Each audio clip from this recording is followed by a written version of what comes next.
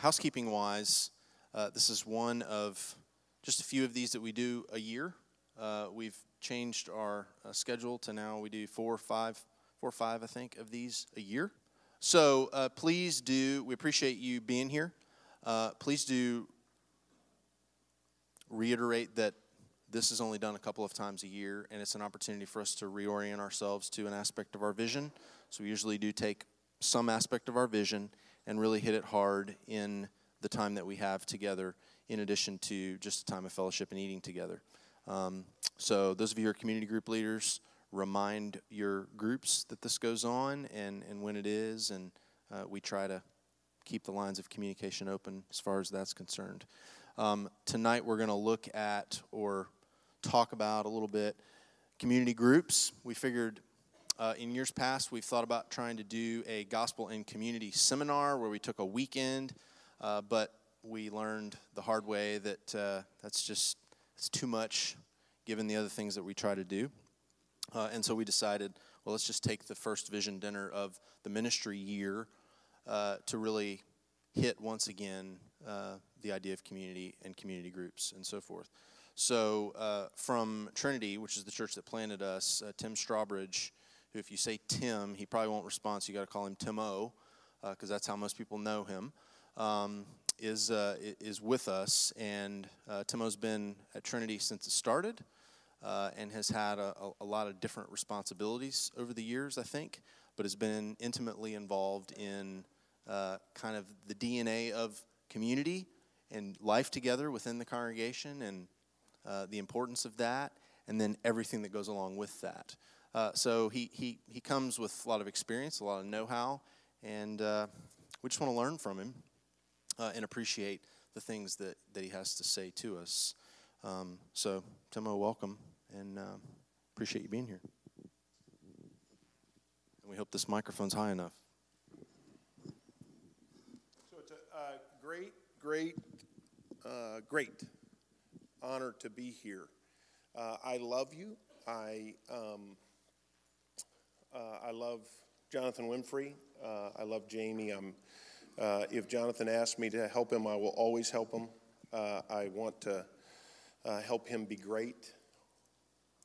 I'm here that I would simply say because of a mission statement that we have as a family.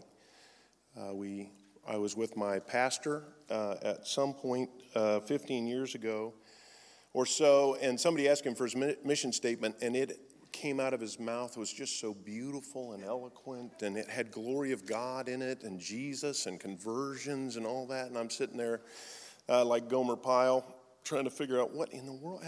They laughed, and I said, no wonder why it's easy for you to make decisions. I could know what to do too if I had a nice mission statement like that.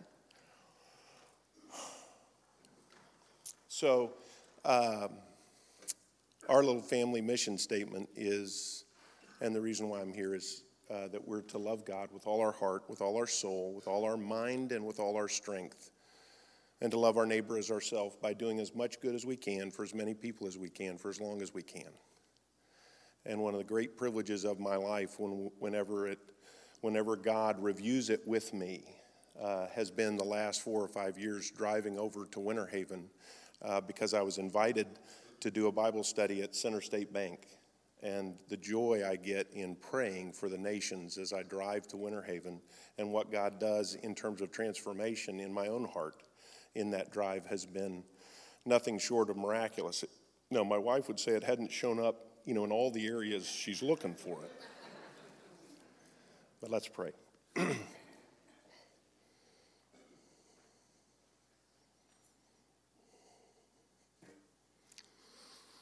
Father, you're just the greatest. And every moment in your presence is indescribable wonder. So would you give us an opportunity here this evening to think about how we might gain the skill of putting words to that wonder. In Jesus' name, amen. What you have in your hand is the inside of a journal called the CBR Journal. And it maps out kind of a way of thinking, following an ACTS model. It's, if you were like me and you grew up around the church, there was a lot of that: adoration, confession, thanksgiving, supplication. The unique way of this kind of training your thinking is the adoration has to do with Father, Son, and Holy Spirit, and it's just wonderment. It's wonder. It's awe, right?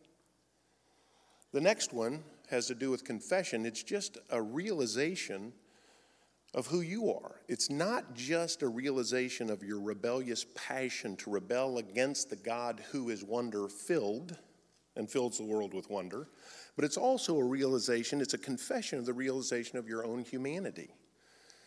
Right? God can see and know everything. I can only know a few things. God can see everywhere at all times present. I have to look through two pupils. Right? The next box has to do with thanksgiving, specifically thinking towards this person of Jesus. This Jesus, the wonder son. Right? And there's a meal in that one. Then the fourth one is supplication. It's not supplication, would you please pass out the bulletins? It's supplication, Holy Spirit, will you change me into someone different? Will you do the work in my soul that needs to be done? So the way I would help you think about it is, the first one's look up. Right? Look up. Look up into the heavens. Look up into the glories. Look up into the wonder of who God is. Look up into heaven and get a feel for what's happening up there. What verse might go with that is, now I had one guy say, now somebody named Crabb, who's a therapist, said, what you want to do is look around, and then by looking around, then you look up. And I said, I'm sure that Crabb guy, I'm sure he's got some good thinking. But I'm going to go with this guy named Jesus who said, Our Father who art in heaven, hallowed be thy name, thy kingdom come. Right? I'm going to go with this Jesus guy who summed up everything by saying, love God with all your heart, soul, mind, and strength. Then love your neighbor. Right? So have you ever been to the Grand Canyon? Anybody been to the Grand Canyon? Right? You've been to the Grand Canyon?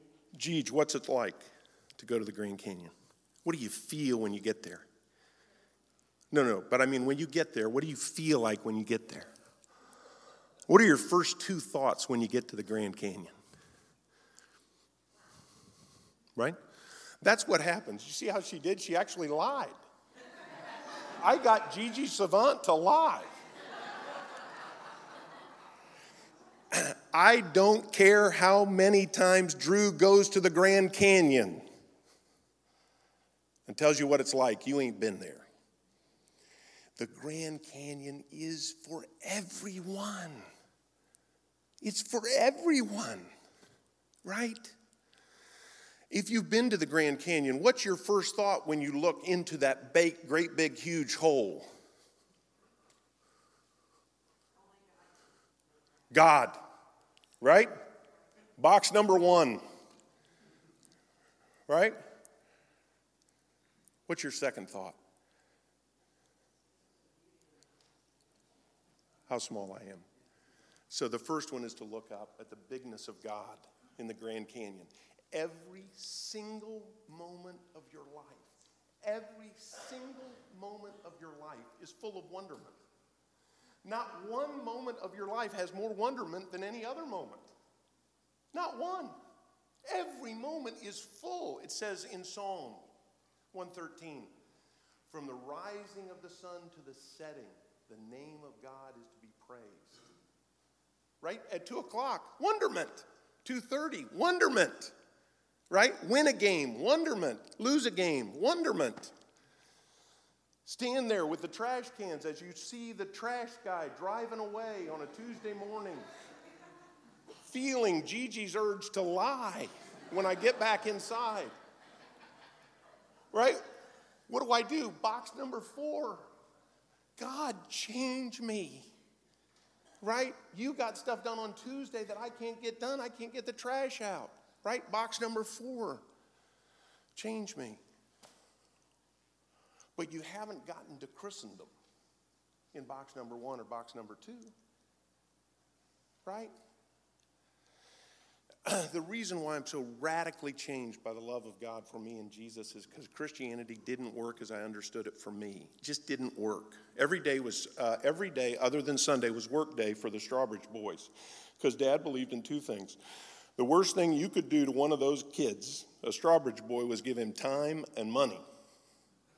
So he tried to wear you out as much as he could and then not pay you for what you did. Imagine my thought of that same Grand Canyon experience if it's on a Saturday and we're in my dad's work truck and there's a wheelbarrow in the back and he tells me to get it out and wheel it and follow him, and I have a wheelbarrow and a shovel in the wheelbarrow, and we come up to the edge of the Grand Canyon and look in. What happens to my processing?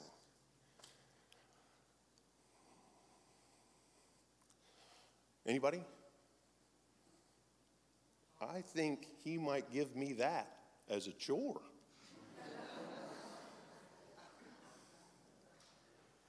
Is there any wonder? Do I think about God? I'm so overwhelmed at my inadequacy, I don't know what to do. Right? That's how immature I have been regarding the love of God in Jesus. Rather than just looking at God's infinite love and first thinking, like this lady said, how great God is. Right? And then thinking how small I am and how inadequate my love is and how it lacks energy and purpose.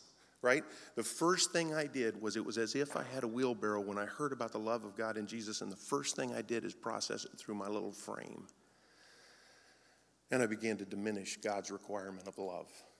And I began to diminish God's infinite love. And I began to diminish the wonder of love.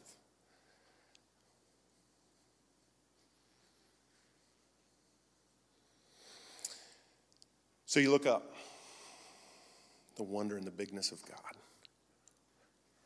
Then you look down, and you just enjoy the humility that comes from the presence, knowledge of your own weakness.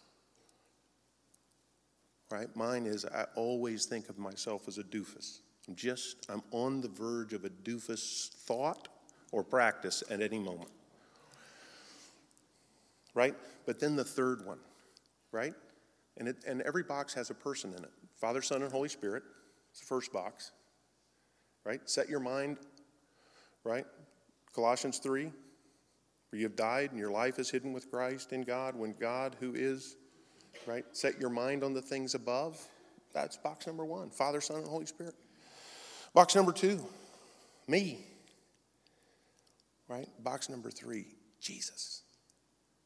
In box number 3, you get to cup your hands and you get to put them into the side as the blood comes out of the body of our great Savior, and you get to drink his blood. And it not only cleanses you from all of your sins, it cleanses any person that will ever sin against you of that sin that they have done against me. He will never bring it up. I can forgive everyone of every sin they've ever done against me, because I've drank the rich blood of Jesus for me. And then I get to eat his flesh. I get my soul energized, not by my bank account, not by my friendship, not by my wisdom, by the body of God died for me, cooked for me in that Israel's son. And I eat it. And then I'm motivated with an eternal motivation that changes everything. Still can't get the trash out there quite yet, but that's the next box. The next box is the person of the Holy Spirit. Right? Do you know of anybody that has a quality that you really like that you don't have? That's that box. That's that box. That's where you look to the God who is Holy Spirit and you say, come to me. Change me. Work in the area of my soul appetites. Right? So I've looked up, I've looked down. Humble yourselves, therefore, under the mighty hand of God. I've looked at Jesus. And guess who God is looking at? He's looking at Jesus. If he looks at him and is satisfied, then I look to Holy Spirit. So it's 4 looks, and then the 5th one is I look out. I look up, I look down, and I look in. I don't look in to see corruption, right? I look in to see the application of Christ for me. I look in to see the transformation of Christ. Never quite as fast as I think it should be. Almost unintelligible from out there. Right? And then I look out.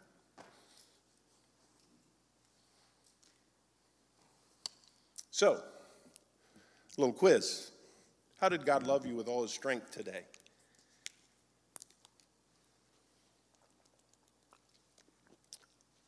He only requireth that which he already has done. How did God love you with all his strength today?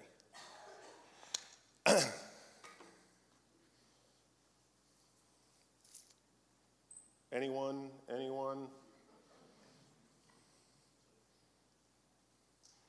Can you imagine the pulley system that he's got in heaven that pulls the sun across the sky?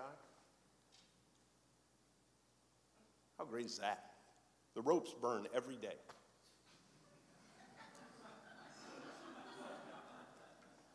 Right? How did he love you in his strength today? Great. But how do you love you personally with his strength? With his strength. What's he doing today? Anybody hit that pothole coming around where the construction is, where there's no gravity? There's a hole over there and there's just no gravity. Right? How about his production of oxygen today? How do you do on that? Do you ever look over and say, oh my gosh, look at David Savant, he's taking it all in. He went for a long walk today. He's breathing in so much air, I won't get all mine. That's a sign of the infinite love of God. You never thought there wasn't going to be enough air for you. That's because God is infinitely producing oxygen for you all the time.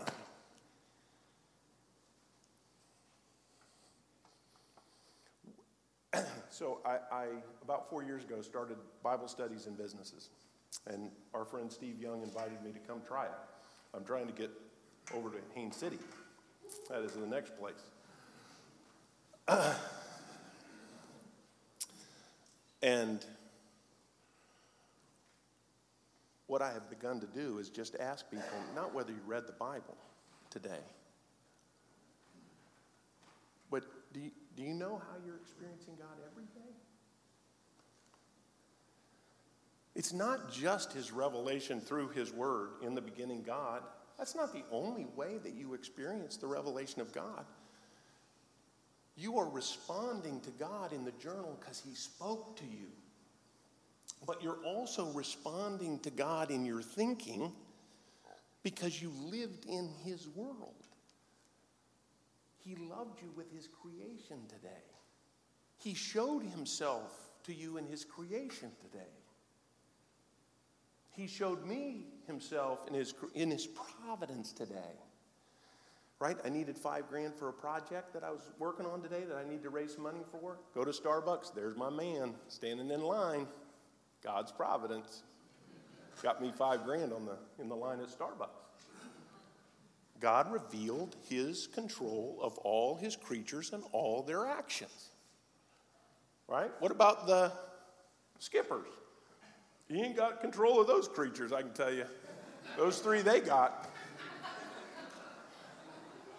His sermons are just going to get better and better and better the worse those boys get. Right? Because she is going to beg God to come down. Right? That's how he works. And did you hear what you were doing? You were laughing. Laughing is grace. Grace laughs. Grace howls. Right?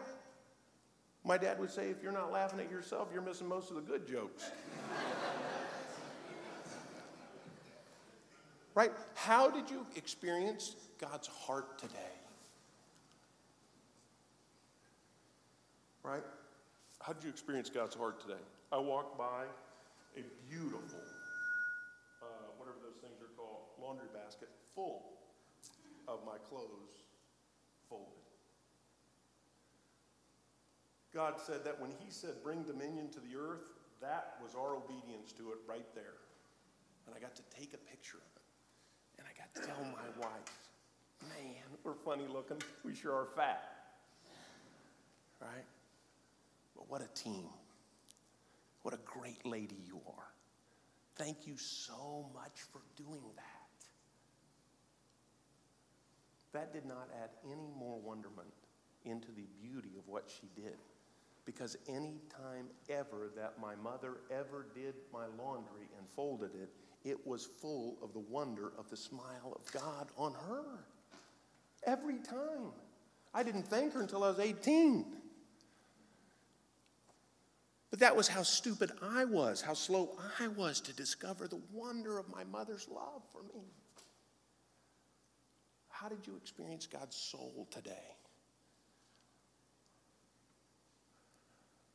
He loved you with his soul today.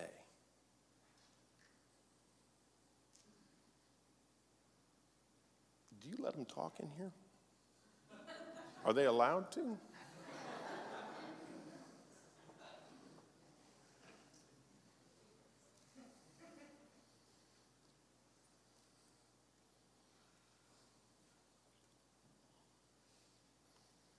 How did God love you with his soul today? Where were you with somebody and you just realized, right? Right? How does God love me in his creation? I drive to meet a discipler that works at MacDill Air Force Base, and so I drive to Tampa every Thursday morning to meet him. There's many warehouses that are being built, right? And I realize that there are 14 mini warehouses being built, and they have air conditioning. Right? And I have some friends that 13 of the many warehouses are full of good thoughts. And then I got that one in the center. It's just full of yuck. Where my mind churns on what's bad about them. And then the air conditioning comes on and it pollutes the whole mini warehouse of my soul. Right? That's just brokenness. That's just where I confess, oh God. Right? Let's throw open the door. Let's go in there and get that out. Help me to see them for the fullness of the beauty of the wonder of it, that it is my privilege to be their friend in this thing. To love somebody with all their soul.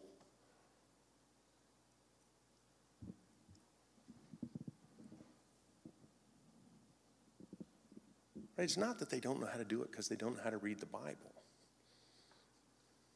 It's they don't know wonderment. Did you get that? Right? Mr. Bennett is a stunning human being. Right? It is a privilege and an awesome experience to have gotten to have lunch with the three boys and live through it. Right? So that's what we're trying to do with that journal thinking, is redirect people's thinking to the wonder of who God is. So let's just review that. How did you experience the wonder of God today? Yes, ma'am.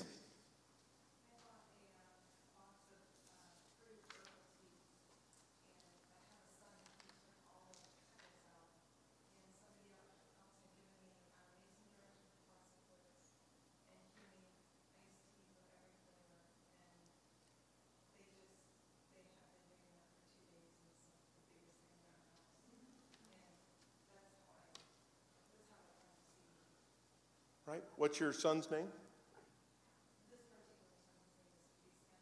Who? Christian.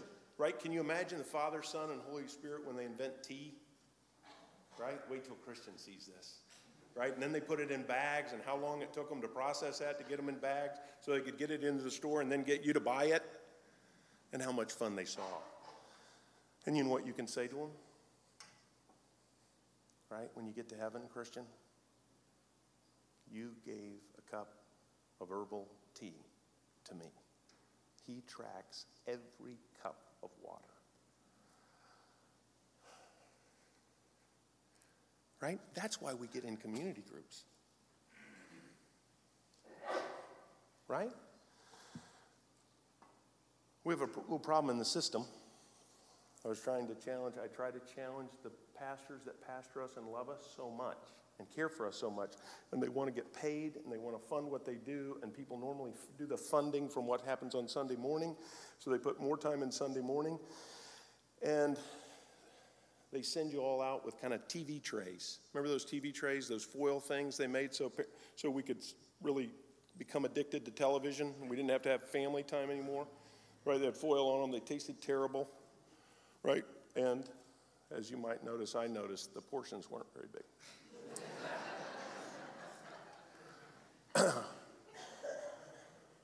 The reason why we need to get in small groups is because what Drew does on Sunday morning is really he just goes to Publix and he's handing out groceries.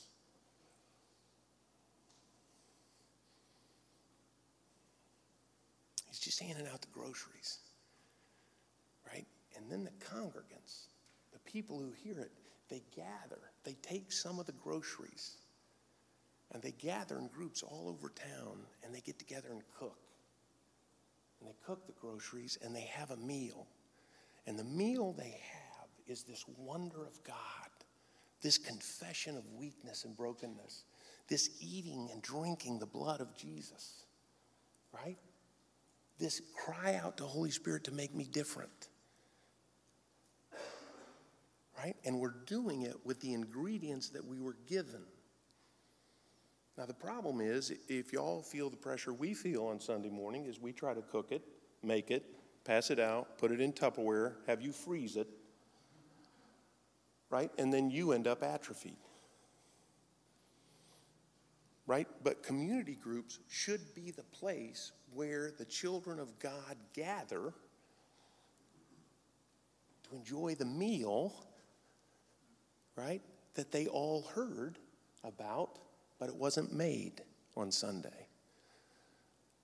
Right? It was made. And then you have family worship around that discussion. Right? And then you have individual private practices around that same rhythm of discussion. Right? And then pretty soon, you're going to step across the threshold and become a human being. It's going to take some years. But you're going to realize then your dad's wild about you. Your Father in heaven is wild about you. And then you, feeling how wild he is about you through those disciplines, are then going to go and be wild about others. So what you do is you are connecting with God through the experience of corporate worship together, breaking up into these little groups. You're connecting with God, but when you gather in the small groups, you're connecting with your neighbor, helping your neighbor connect with God.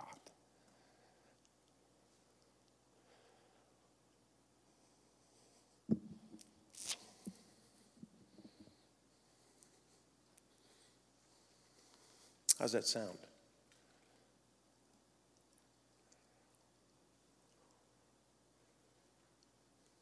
Right? So we only have at Trinity, and all churches do things different, and it's marvelous, and all of them are great and better than us. But what we do is we think of our church as a church on top of a hill. We want it to be hard work to get there, and when we're there, we want you to feel the pull of gravity pulling you down into the city. So you are only there as little time as you can. Right? So you can take what you have at the grocery store been given and take it everywhere you go and pass it out. So we only have 3 rocks. Our big rock, our big community rock, is worship on Sunday morning. Our medium-sized rocks are community groups, where we gather around the city. Then our medium-sized rocks is those community groups where we can pair up with other Christians in the workplace. Is we have Bible studies talking through adoration, confession, thanksgiving, supplication all over the city. And then we do our evangelism through inviting people to read the CBR Journal because everyone in Lakeland, at least, and some of the folks I've met over here in Winter Haven, they married Jesus, they never dated him. They married him. Literally, we scared the hell out of them. But now they don't like him. They don't know him. Right? So by inviting them to read the Word of God and do adoration, confession, thanksgiving, supplication towards people, right? Not toward a doctrine, toward a person. Right? Then we're going to change how we understand who we are. We're going to change everything about who you are to me. Big Rock, right? Corporate worship. Now, we have First Baptist at the Mall, right? That's a church, wonderful church, great church. Just spend time thinking all happy thoughts about that church. But it's by the drain at the bottom of the river on the way out of town. Right? They got a gymnasium, right? They got a pool hall. I bet they have a bar somewhere in there. Their hope is to get people separated, and that's a marvelous thing so you can help them rethink who they are and then send them out. It's a marvelous, beautiful strategy that's completely different than what we're doing. And we are excited they're here. But when you're at work, the pull is to end up down there.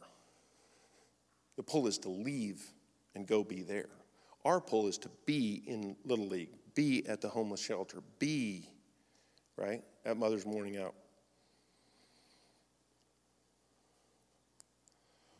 All right? Community groups are where we gather, right, so that we can rehearse 7.125 billion people in the world. If every one of them came to Christ, every one of them would have a story that would help Mr. Bennett know more about Jesus than he would ever know on his own. 7.125 billion people, every one of them would have a story that was unique to them, that would make your heart sing regarding wonderment.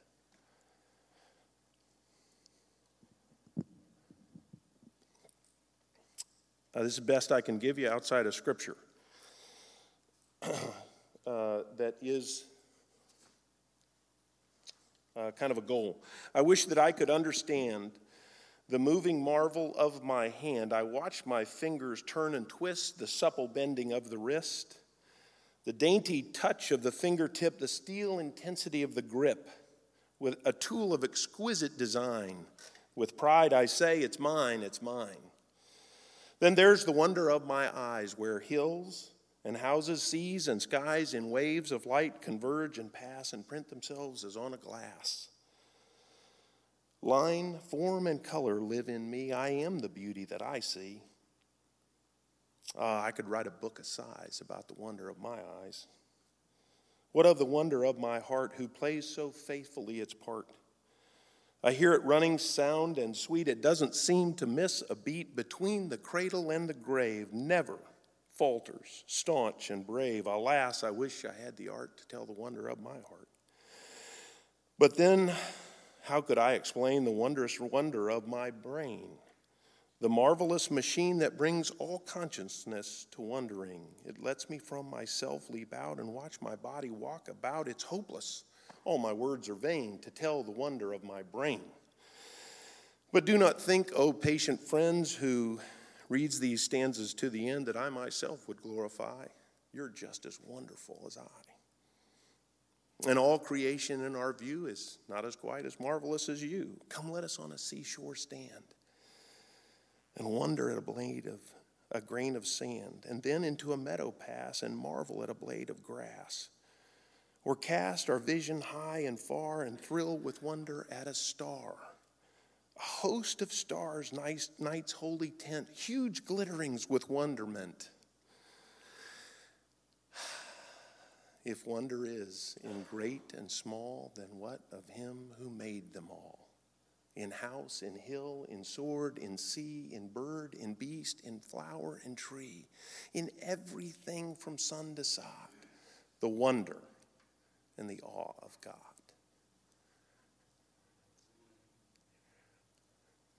Right? Written by a non-Christian. The heavens declare the glory of God. The earth pours forth its speech.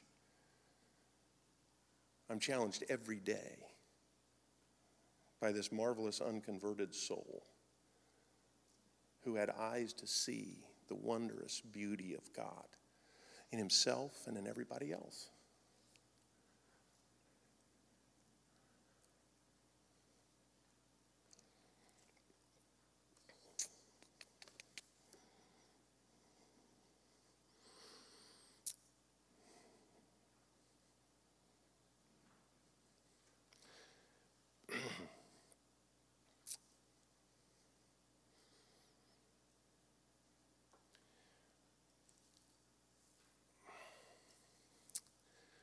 My mom died in the last couple months, and I thought about her a lot. And I loved her. I love her. She was the greatest practical theologian I had ever met.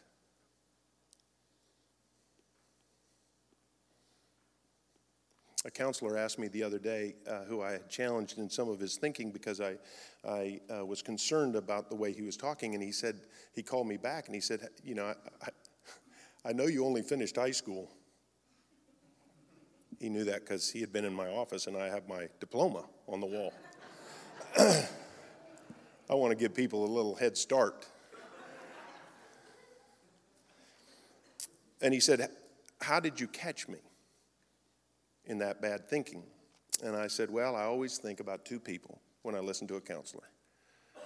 My mother. Did I ever hear my mother say what this guy said? Because my mother had experienced great tribulation and trials in her life, and it had burned out selfishness. And the other person is, I'm the grandson of an Illinois farmer. And if he never said it, and she never said it, it just wasn't true.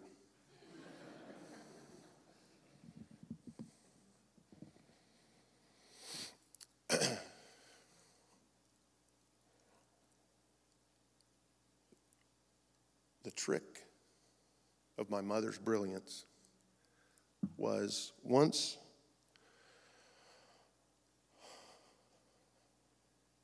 she didn't matter, you always did.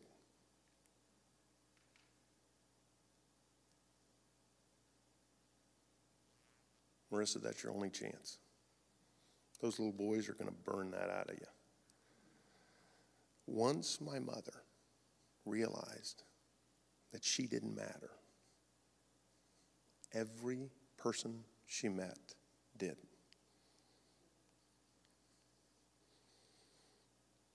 She got it from John the Baptist,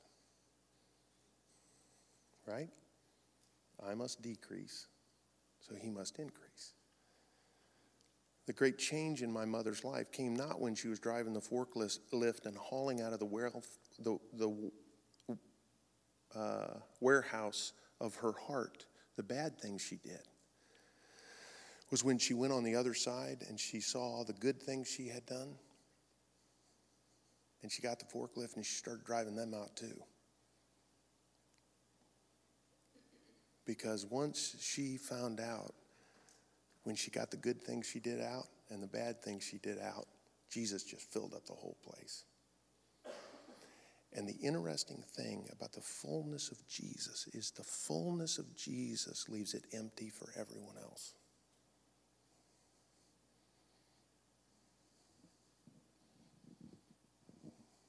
One bit of you, and there's no room for others.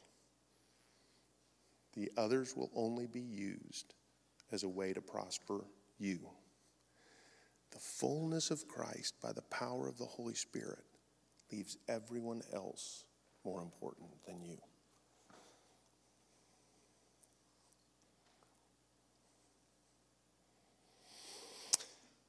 So I'll end with a story.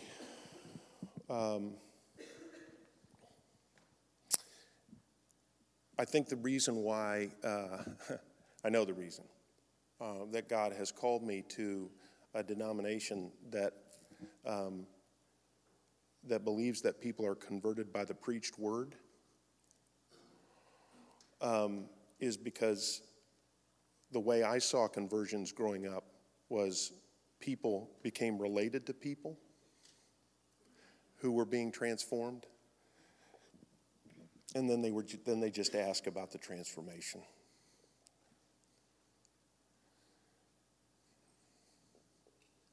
Once the battle is enjoined, the outcome is in the hands of the junior officers. To a large degree, I do not care what our elders do. Any of them. Because the outcome is in the hands of the junior officers. And when the battle is engaged, it is when those junior officers leave this building.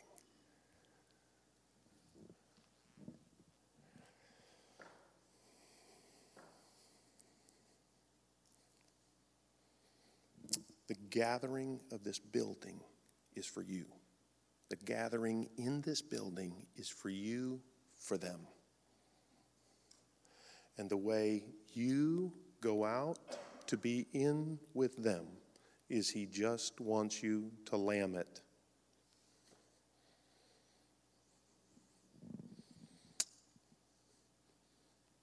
I send you out as lambs among wolves. What we do in Presbyterian circles is we get a nice lamb who's seen some wolves converted, and we send them to seminary where they become a wolf.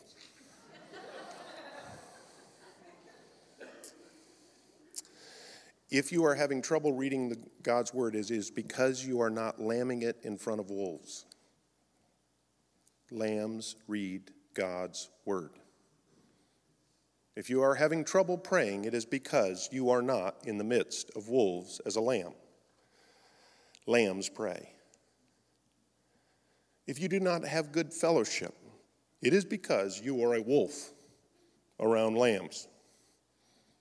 Because lambs have sweet fellowship.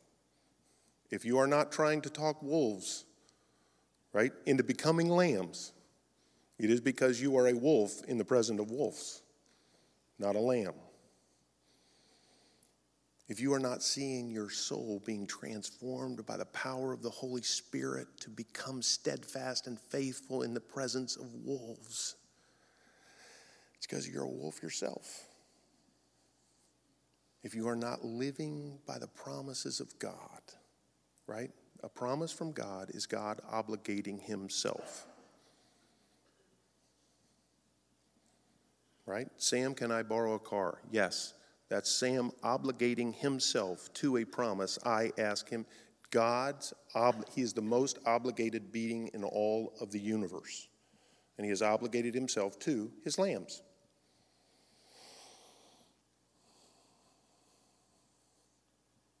Why does He send us out as lambs? Because that's how He wants to be represented. He's not loud. He's not big. He's not a bully. Right? Why does He send us out as lambs? Because who is He? The Lamb. What did He say about this system of lambing it? You know what He said in Luke chapter 10? Right? Such was your good pleasure. Right? This is Jesus' explanation of predestination. Right? Ready? Hey, nobody knows who I am unless you tell them. Nobody knows who you are unless I tell them. What a great idea. Right? You certainly don't want Drew picking. Right? You don't want me picking. You want Dave picking. Right? And whose party is it in heaven? Let me just give you a hint. Theirs. Right? It's not my job to pick. Right? It's my job to go lamb.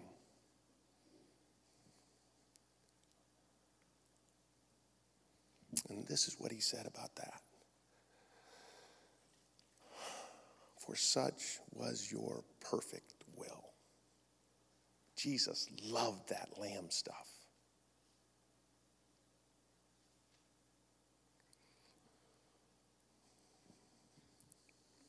I was 17 years old, walking across the yard. My father, who was not a very good job for the first couple, not a very good dad for the first couple, because I asked him, what's the key to being a good dad? He said, volume. And he was looking at my two brothers when he said it, right? He said, you have no idea what you're doing on the first three. But after that, you can kind of catch a rhythm, right? 17 years old, I think I'm all that. I'm fairly certain I'm all that. And I'm walking across the yard and I'm complaining about something. And I have complained one sentence too many. And my dad needed to speak into my conscience. And he stopped me, held onto my arms, looked me in the eye, and he said, Timo, don't ever sin against God by not loving being you. And don't ever sin against God by not loving the chores he's given you. The chore he has given us, right? Together in different parts of the county, right? Is to figure out how to go out as lambs, right? And invite wolves, right? To at least pray before they eat us.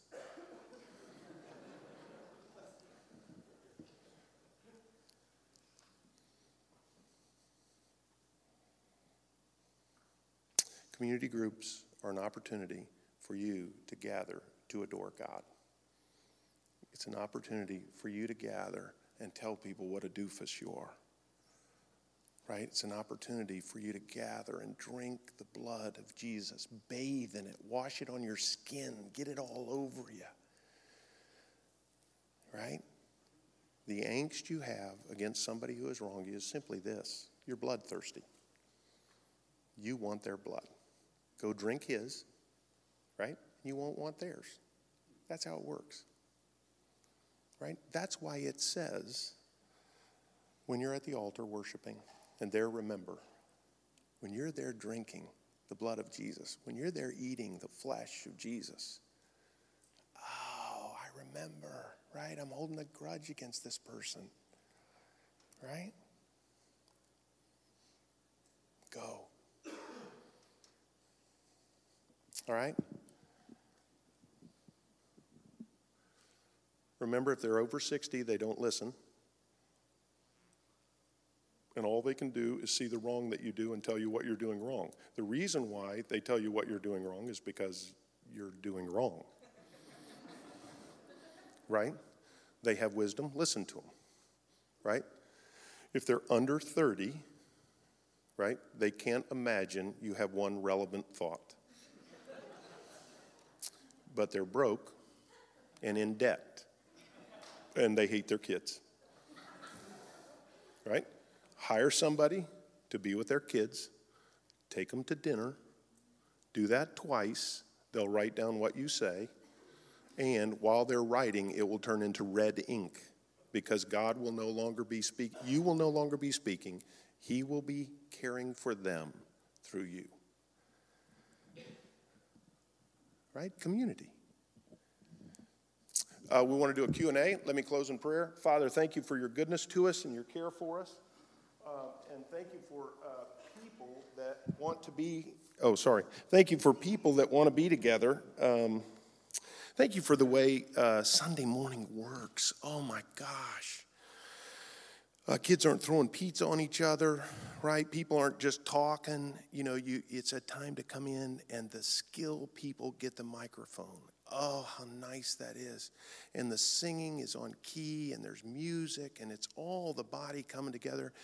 And thank you for that it starts on time and ends relatively on time. But thank you also for community groups that are just a mess. They don't start on time. They don't end on time. The weird people get the microphone. There's no answer to their problems. They don't even want an answer. You end up praying about things you don't care about. It's just you end up having to listen to things that people don't really want to talk to you about. And it's just, the whole mess of that is perfect. It's just perfect for us because it just flushes out how weird we are. Right? And then thank you for those individual times that we get to meet with you. and we don't want to read the Bible. We don't want to hear what you say. But we know that you are gaining the greatest pleasure from watching us do something that we would never, ever do except that your Son lived, died, and was raised. And we honor you with that. In Jesus' name, amen. Amen. So as we like to say, Timo is an acquired taste. And so there may have been things, multiple things, or maybe the entire thing that you're kind of, what? That's not really like, you know. And some of that is. Some of it you won't get till after I'm dead. Oh, that's true. That's true.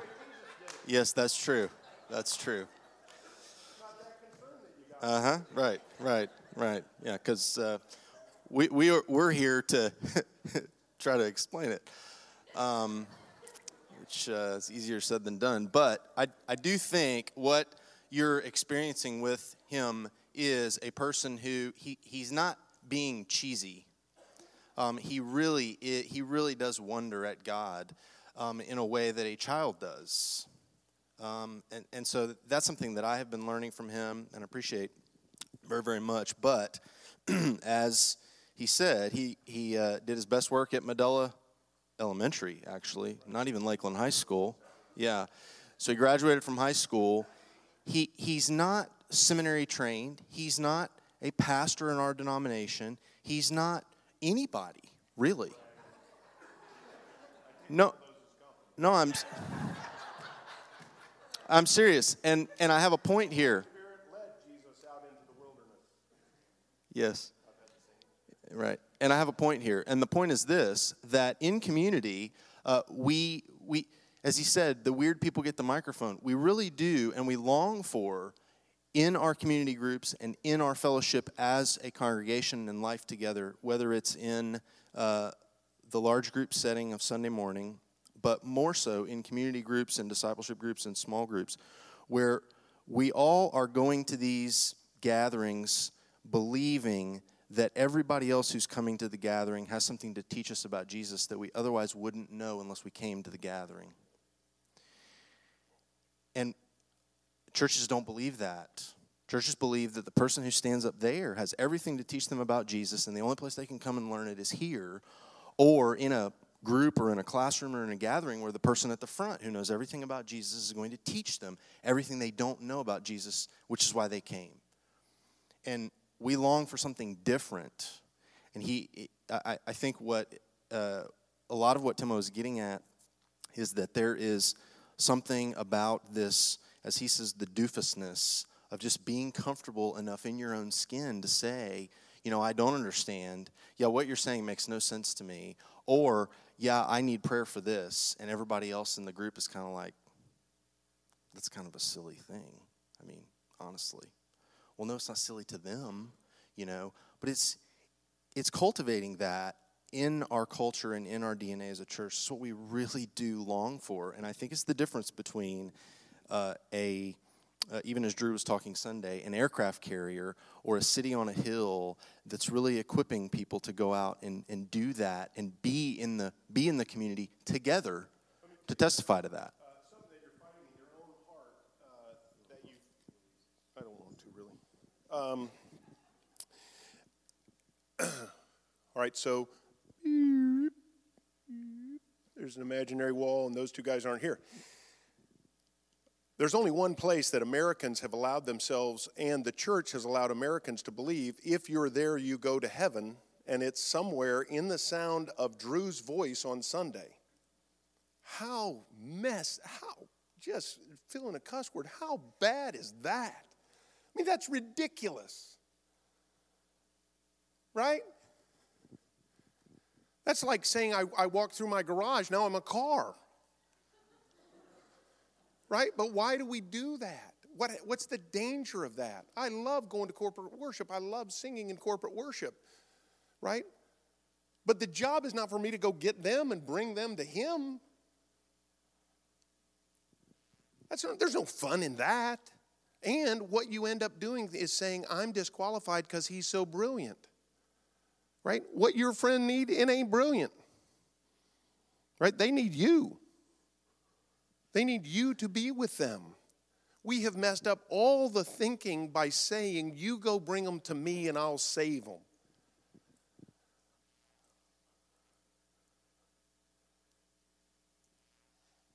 And we bought into it. And so we're atrophied. We don't have the faith of lambing in the midst of wolves. Where is the only place in America, right, where it's appropriate to talk about Jesus? The only place is right there. And if he doesn't say it, he gets fired. How weird is that? A 13-year-old girl goes on campus. She gets kicked out of school if she does it. And he's modeling for us what we're supposed to do? That's ridiculous. How about the way they've shut down your imagination? You read a passage and all you can hear was what your pastor preached on that passage, and you can't think that there is an infinite wonder of thoughts that come out of that passage. And what he got was his own meditation, and it was beautiful, and it was just what the people needed for that week. But the next time you read it, God's got something different for you in the same passage. Right? It's your imagination that has died. Right? You become atrophied in your thinking. HDTV is killing you. Right? It's wonderful what they do, but what they do can be it can ruin us, because then we're not excited about going out to, right? When I open the Word of God, here's what I say. Every time I open the Word of God, right? A real man, loves God's Word. My dad would say that title to us, boys, a real man, and then he'd fill in the blank. So I use my dad as a gift to me to sober me about the reality of God's Word. A real man, loves the God whose words they are. A real man, holds himself 100% responsible to obey every word in it. A real man, obeys God's word whether anyone else does or not. A real man, knows that the eternal destination of the souls under his care demand that he obey his heavenly Father.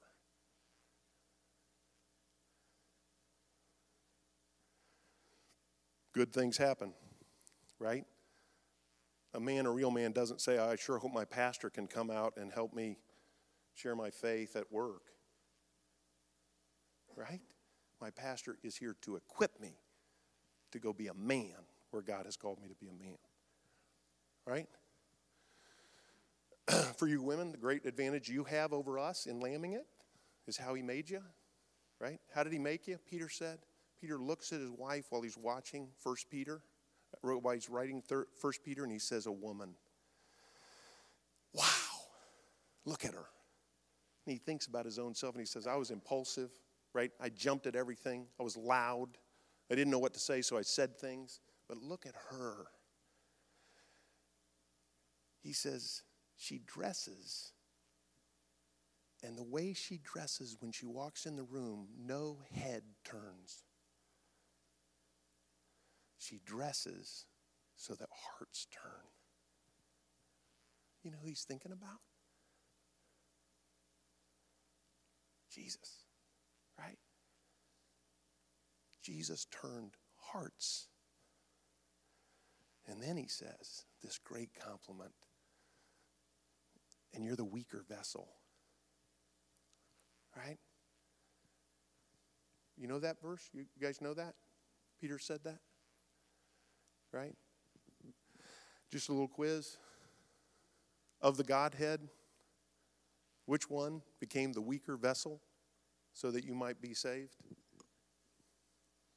Which was the only member of the Godhead, Father, Son, and Holy Spirit, that became a lamb, that became weaker?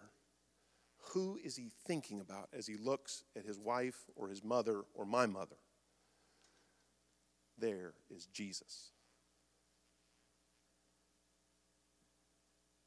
Right? And we're so dumb we fight about it and argue that it's not true. Right? How stupid. So what do you really think? No, I do hope this has been helpful in many ways, maybe in some ways not. But the great news is we get to go from here and figure it out. What? I know. I learned from you how to do things like that. But no, we do appreciate y'all being here, and we do hope that what he just said a minute ago, we're here to equip you. I've heard that before. We say those kinds of things a lot, and yet there's still something in the culture that we just don't believe it, and so oftentimes we're struggling to kind of make that real here. So pray for us in that. We will pray for you. I do. All the community group leaders in the room, thank you. We're very, very grateful for the work that you're doing. And we're grateful that God continues to raise up new leaders who are starting new groups. It's exciting because we want everybody to have the opportunity and the experience to get what we want everyone to get from that ministry, which is life, relationships, life, truth, and all those things. So, Father, thank you for these, your people who are here. Thanks for Timo, for the childlike faith that he so it just rolls off him constantly when he talks about you, when he talks about your word, when he talks about your people. And so we pray, we thank you for the leaders of Trinity who so many years ago said we want to plant churches. We want to be friends, love one another well, and invite other people into that. And so thank you for the ways in which you've equipped us and burdened us to kind of replicate that over here. And we pray you continue to bless it. We pray for our community groups. Pray for the future community groups that have yet to form. For those in place at Redeemer Southwest and those in place at Berea. Thank you for those who've stepped up. But thank you for this work that goes on week in and week out, month in and month out, and help us to continue to love one another, to come alongside and live side by side with one another, to bear one another's burdens, and to ultimately love one another in such a way that we bear witness to the gospel in our city, in our community, in our workplaces, and in our county, and ultimately to the ends of the earth. That's our prayer. May you be glorified through us, and we pray in Jesus' name. Amen. Thanks, everybody.